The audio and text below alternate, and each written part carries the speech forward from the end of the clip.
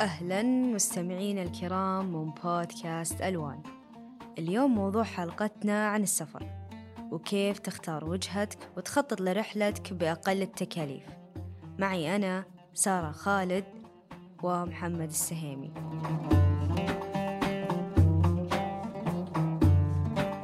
يا هلا والله أبو خالد، كيف حالك؟ كيفك مع الأجواء اليوم؟ اليومين هذه يوم حر يوم برد. والله الأجواء يعني الحمد لله بدأت الأمور تزين أفضل، يعني الجو مغيم ولا يعني الحمد لله، يعني يخلي النفسية إلى حد ما يعني يروق الشخص. يروق الواحد. طيب احنا اليوم موضوعنا بيكون عن كيف الواحد يخطط رحلات السفر حقته، سواء من التخطيط للزيارات أو حتى تقليل تكاليف السفرة.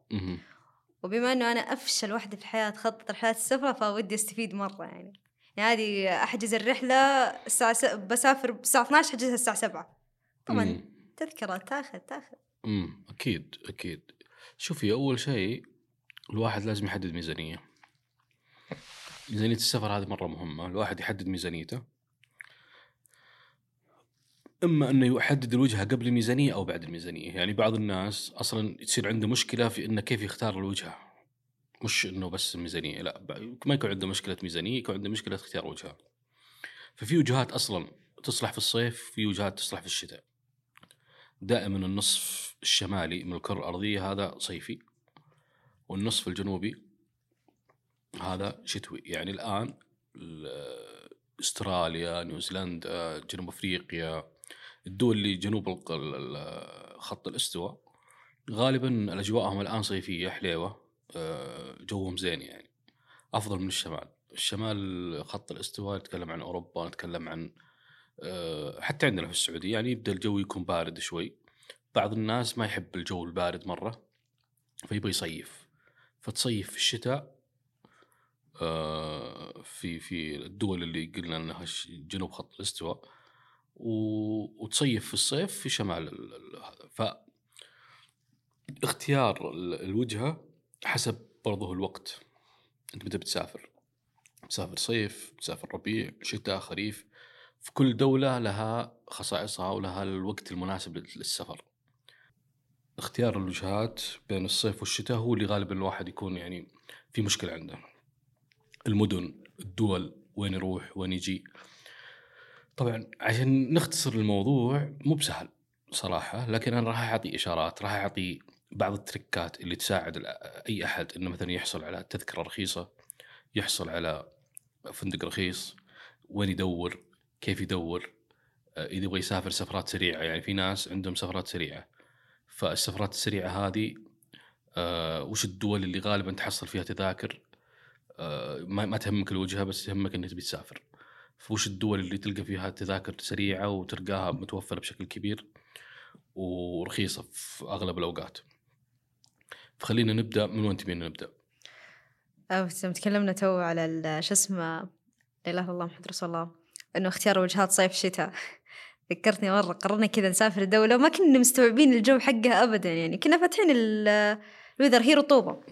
من نزلنا والله العظيم يعني كانت الرحلة حلوة ممتعة، لكن الجو حر رطوبة. فكانت هذه واحدة من المشكلات لأن سافرناها في أغسطس.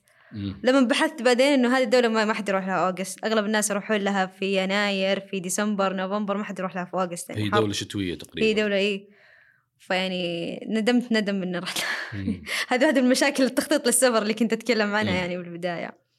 ممكن نتكلم إنه كيف الواحد يقدر يخطط مثلا إنه يسافر يعني يستمتع في سفرته لكن بتكلفة أقل. شوفي، في وجهات مفضلة للسعوديين، وهي أكثر الوجهات يعني استقطابا. نتكلم عن الدول القريبة زي عندنا دبي، الإمارات، يعني عندنا البحرين أول، مو الحين يعني خفت شوي. قطر بدأت ترجع الحين. عندنا نتكلم عن وجهات شتوية طبعا، قطر رجعت الحين. عندنا وجهات صيفية وشتوية برضو في نفس الوقت، اللي هي مصر مثلا واحدة من الدول المفضلة بالنسبة للسعوديين. برضو عندك تركيا، اسطنبول بالتحديد، طرابزون في الصيف. فهذه دول تقريبا من الدول المفضلة. أيضا أندونيسيا فترة من الفترات كانت، أثيوبيا فترة من الفترات. هذه كلها كانت من الدول المفضلة. إيش ميزة الدول المفضلة؟ أن فيها رحلات على مدار السنة.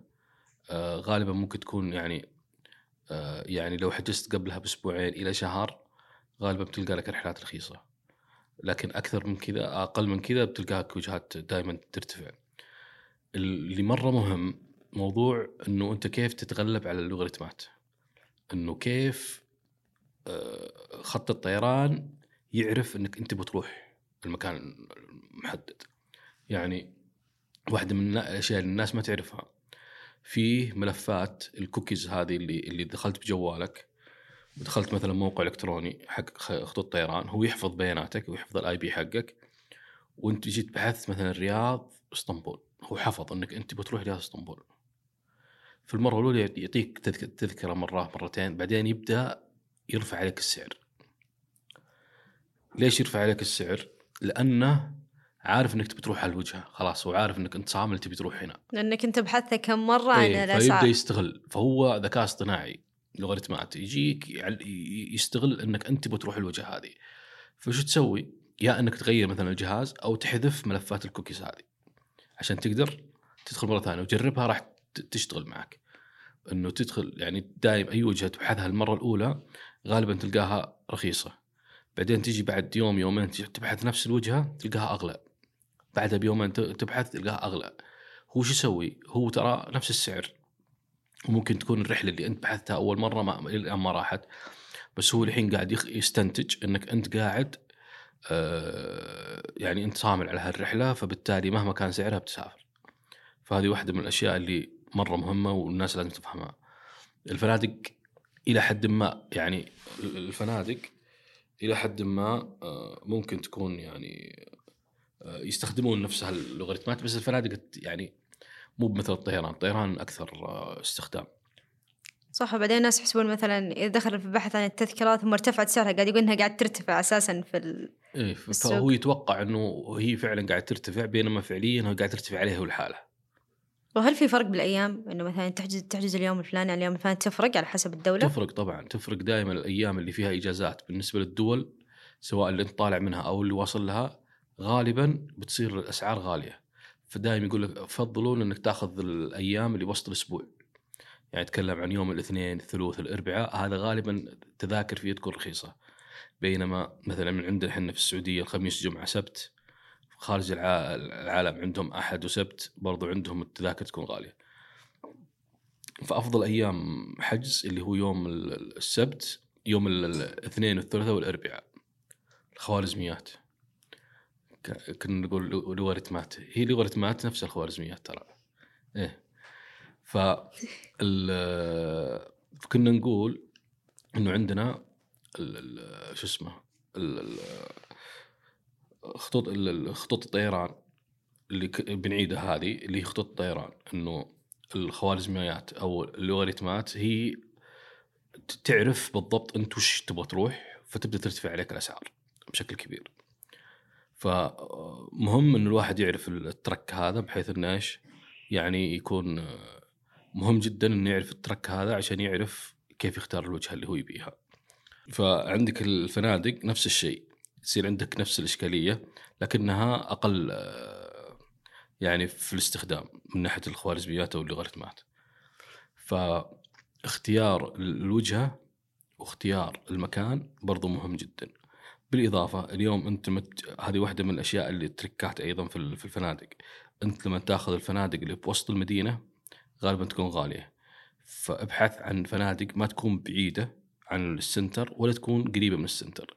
مشكلة السنتر غالبا أنه يكون إزعاج، يكون غالبا في مخاطر أمنية. مثلا نتكلم مثلا عن دولة مثلا تركيا، في اسطنبول مثلا وسط المدينة عندهم زي تقسيم وكذا، ما ينصح بالسكن في المناطق هذه لأنها مناطق غير آمنة. فابحث عن مناطق تكون بعيدة عن التقسيم إلى حد ما، وفي نفس الوقت بعيدة مرة تروح يعني ضواحي اسطنبول. فتختار منطقة متوسطة، غالبا هالمناطق بتكون أسعار الفنادق فيها معقولة، وأيضا ما تتعبك في موضوع التنقلات المواصلات. يعني بغيت مثلا تاخذ تاكسي أو كذا فغالبا ما عندك مشكلة لأنك أنت في منطقة متوسطة إلى حد ما. لو يجيك واحد مثلا يقول أوكي أنا باخذ من هذه المناطق بس خاف إنه يعني جودة الفندق أو التصنيف حقه يكون أقل هو عادة من المتوقع يعني. هنا عادة نرجع للتقييمات. اليوم التقييمات يعني غالبا تقييمات صحيحة.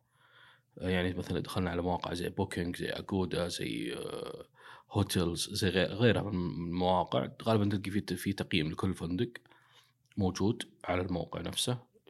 دائما تحاول تختار فوق 7.5، لا تختار أقل من 7.5، لأن فوق أقل من 7.5 راح تتحمل أنت التبعات.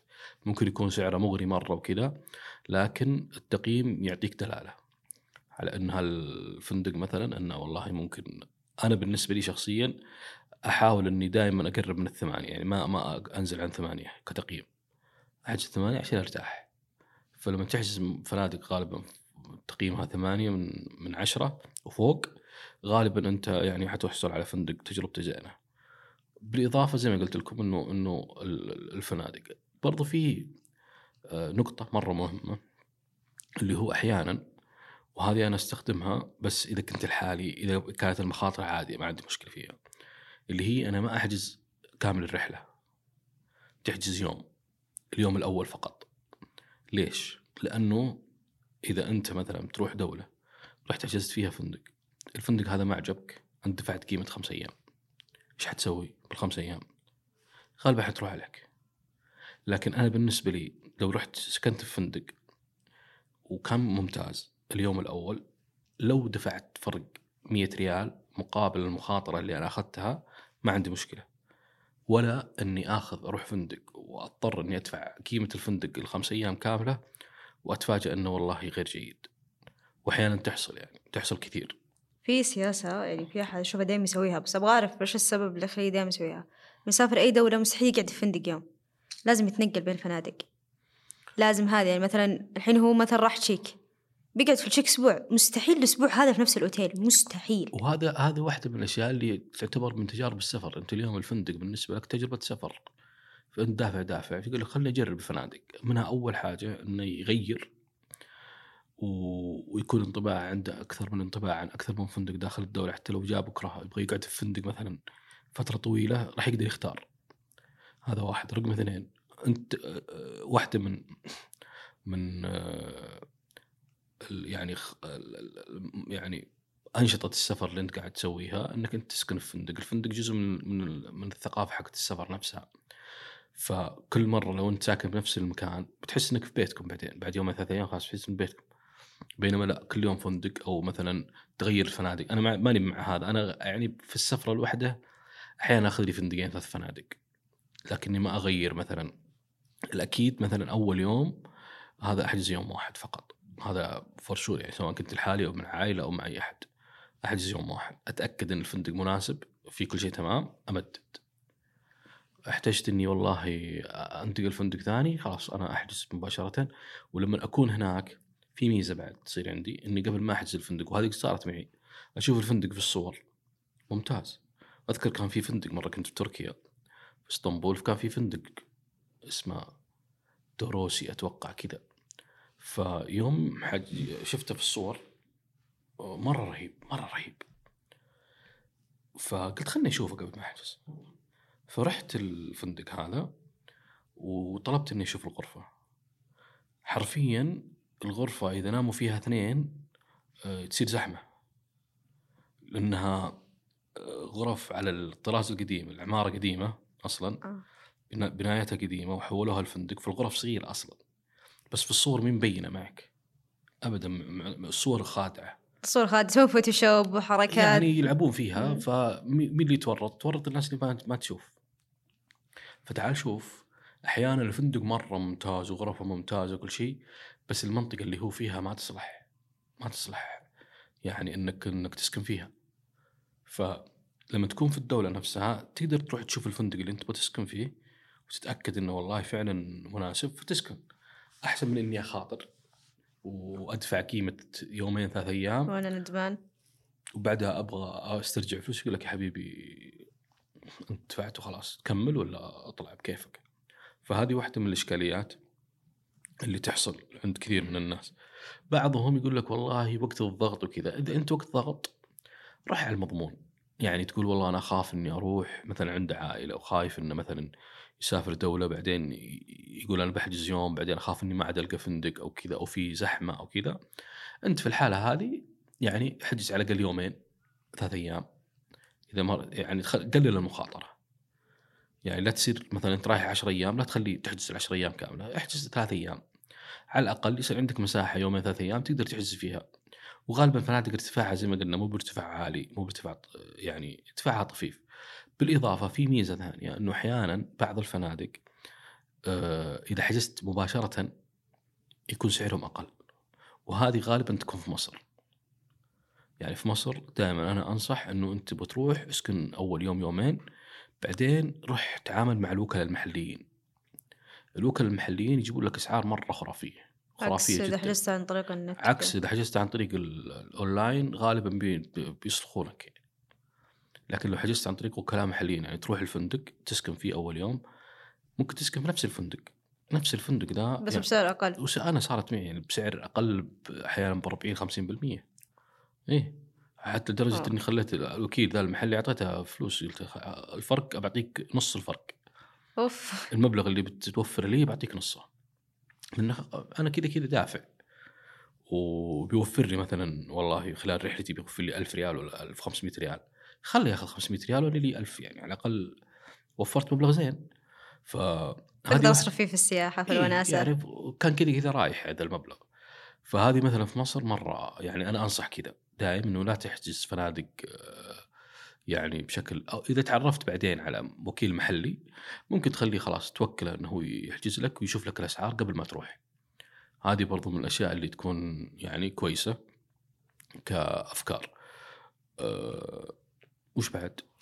في شيء كذا بقوله، هل يفرق الواحد لما بيروح مع عائلة بيروح لحاله في التخطيط في رحلته، أو ما يفرق، أو حتى الدول تفرق، كل شيء يفرق؟ طبيعي. شوفي في بعض الدول تنفع اللي سياحتها ليلية مثلا، هذه ما تصلح عوائل زين. يعني في دول سياحة ليلية، تعرفي العوائل غالبا يبحثون عن سياحة نهارية، يكون معهم أطفال يكون معهم كذا. فغالبا الدول اللي فيها سياحة ليلية ما تنفع لهم، أو اللي مثلا تعتمد على المطاعم الكافيهات الأشياء هذه ما تصلح العوائل. ليش؟ لأنهم هم يبحثون عن شيء ترفيهي، في يعني حدائق، في ملاهي، في ميدان ألعاب وزي كذا. فأنت دائم قبل ما تختار الدولة شوف وش طبيعة السياحة اللي فيها. يعني مثلا بعض الدول شرق آسيا زي مثلا شو اسمها هونغ كونغ من الدول اللي تصلح عائلية، لكن تختار وقت السفر. إيه الظاهر أنت رحت هونغ كونغ أنا شكلكم. سافرتها وصراحة كانت ممتعة. إيه؟ هي مرة ممتعة كعائلية، بس يعني ما توفقنا في الشهر السفرة. إيه، فتوقيت السفر غالبا هو اللي بيكسر عندك إشكالية. يعني التوقيت زي التوقيت هذا، التوقيت الشتوي مرة رهيب، بيكون الجو هناك وبتصير سفرة ممتعة. لأن فيها مثلا فيها مدينة ألعاب ديزني، فيها كذا في كيف تصلح يعني للعائلة. بس مشكلتها برضو نجي على الغلاء، يعني سعرها شوي غالي. يعني كمدينة طبيعة الحياة فيها غالية، لكنها أرخص من إني بروح باريس مثلا. ديزني باريس، بروح ديزني هونغ كونغ أرخص لي. كل دولة لها طبيعتها. لكن إذا قلنا مثلا والله وش الدول اللي تنفع مثلا، يعني مثلا واحد بياخذ عياله ويبغاهم ترفيه مثلا ويقول له بروح مصر، غالبا ما أنصح إنه ما أروح مصر. تنفع. إيه. ما تنفع. يعني هي غالبا مصر مدينة اجتماعية أو دولة اجتماعية، يعني تصلح للناس اللي يحبون التنقل، يحبون الروحة والجية، يحبون الاستمتاع بالإزعاج. بالأجواء، يعني يحب الجو. لأنه اليوم واحدة من الدول اللي أنا أعتبرها مثالية أنه الواحد ينفع عن نفسه ويغير شخصيته ويغير موده، مصر ميزتها أن الشعب مرة مريح، التعامل مع اللغة مثلا سهلة، بالإضافة أنهم ناس حبيبين يعني ودودين اجتماعيين. لا تبحث عن يدخلون رفاهية. معك على طول بالجو. إيه، لا تبحث عن رفاهية وعن كذا، خاصة رحت القاهرة ولا ذا. مو برفاهية، هي أنك أنت تروح مكان تلقى ناس تشوفك تسلم عليك وتسولف معك، بشكل وتسولف معك. بتروح مكان يعني يكون فيه ناس سريع، تدخل معهم بشكل سريع، وممكن تتعرف عليهم فترة الرحلة وتطلع من الرحلة. أنت في مصر تجربة شعب، مو بتجربة مكان أكثر من إنه كذا. في عندهم أماكن حلوة يعني تاريخية وكذا وسياحية، لكن يبقى إنه تجربة مصر تكون يعني تجربة حلوة للي يبغى يغير شخصية، يبغى يغير نفسيته يعني.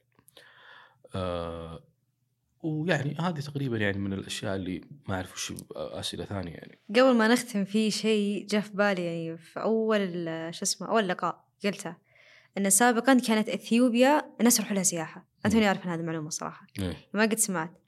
إيش اللي يعني سابق، وش الفرق بين أول والحين أثيوبيا يعني الناس أصلا يروحوا لها سياحة؟ شوفي، كان في أول شيء كانت هي من الدول الرخيصة مرة، الطيران عليها كان رخيص. ليش؟ كانت فيه إيش اللي فرق هذه يمكن الناس ما يعرفونها. كان أول في عمالة أثيوبية يجون يروحون، فكان في رحلات مباشرة كثيرة، فكانت يجون عاملات يجون كذا. فلما تجي الرحلات للرياض ترجع فاضية، فتلقين سعر الرحلة من الرياض إلى أديس رخيصة مرة، يعني 300 ريال 400 ريال 500 ريال، رايح جايب 600 700 ريال. فبعضهم يأخذها ويك أند بحكم أنه أصلا بس يوم حضروا العمالة الأثيوبية قلت هالرحلات فارتفعت الأسعار. فصار فيه يعني شح في المقاعد، وشوي شوي الناس بدأت تمل منها وغيرت الوجهة. بس هي دولة سياحية تعتبر؟ طبعا الحبشة اللي هي الحبشة تسمى قديما أثيوبيا، تعتبر من الحضارات يعني نقدر نقول الحضارات اللي على مستوى العالم. يعني كانت مملكة الحبشة من أيام النبي صلى الله عليه وسلم، يعني هاجر الصحابة إلى الحبشة، كانت مملكة عظيمة وفيها ملك وفيها حكم وفيها حضارة كبيرة جدا، وكانت تملك أفريقيا كاملة يعني. فعندهم حضارة جيدة وعندهم تجربة برضو مختلفة. يعني هناك الحياة تعتمد على يعني البساطة أكثر. فيها مثلا الطبيعة، خاصة الريف عندهم ممتاز. برضو الحياة الداخلية يعني داخل المدينة ممتازة. يعني هي تعتبر برضو واحدة من المدن اللي فيها سياحة مفضلة عند فئة من الناس. ما أقدر أقول من هي الفئة، لكن مفضلة ممكن تحت الهواء علمك. إنه مفضلة عندهم بحكم إنه رخص الأسعار كذا زي ما قلت لك وكذا. فهذه بالنسبة لأثيوبيا. يعني وكان في وجهات بعد كانت قريبة وحلوة. مثلا كانت البحرين، بس أتوقع إنه قل الروحة لها بعد يعني بعد ما صار في عندنا موسم الرياض وعندنا مثلا السينما وكذا، قلت الخيارات هناك. لو تروح أصلا الحين تحس ما عاد فيها فرق كبير يعني أبدا. نعم، فهذه واحدة من الخيارات اللي صارت قليلة يعني. يعطيك العافية وأخذنا من وقتك اليوم، وشكرا يعني على هذه المعلومات يعني المثرية صراحة. أنا استفدت منها، ما أعرف يعني بعد معنا اليوم استفاد منها ولا لا. إن شاء الله. يعطيك العافية. يا هلا وسهلا.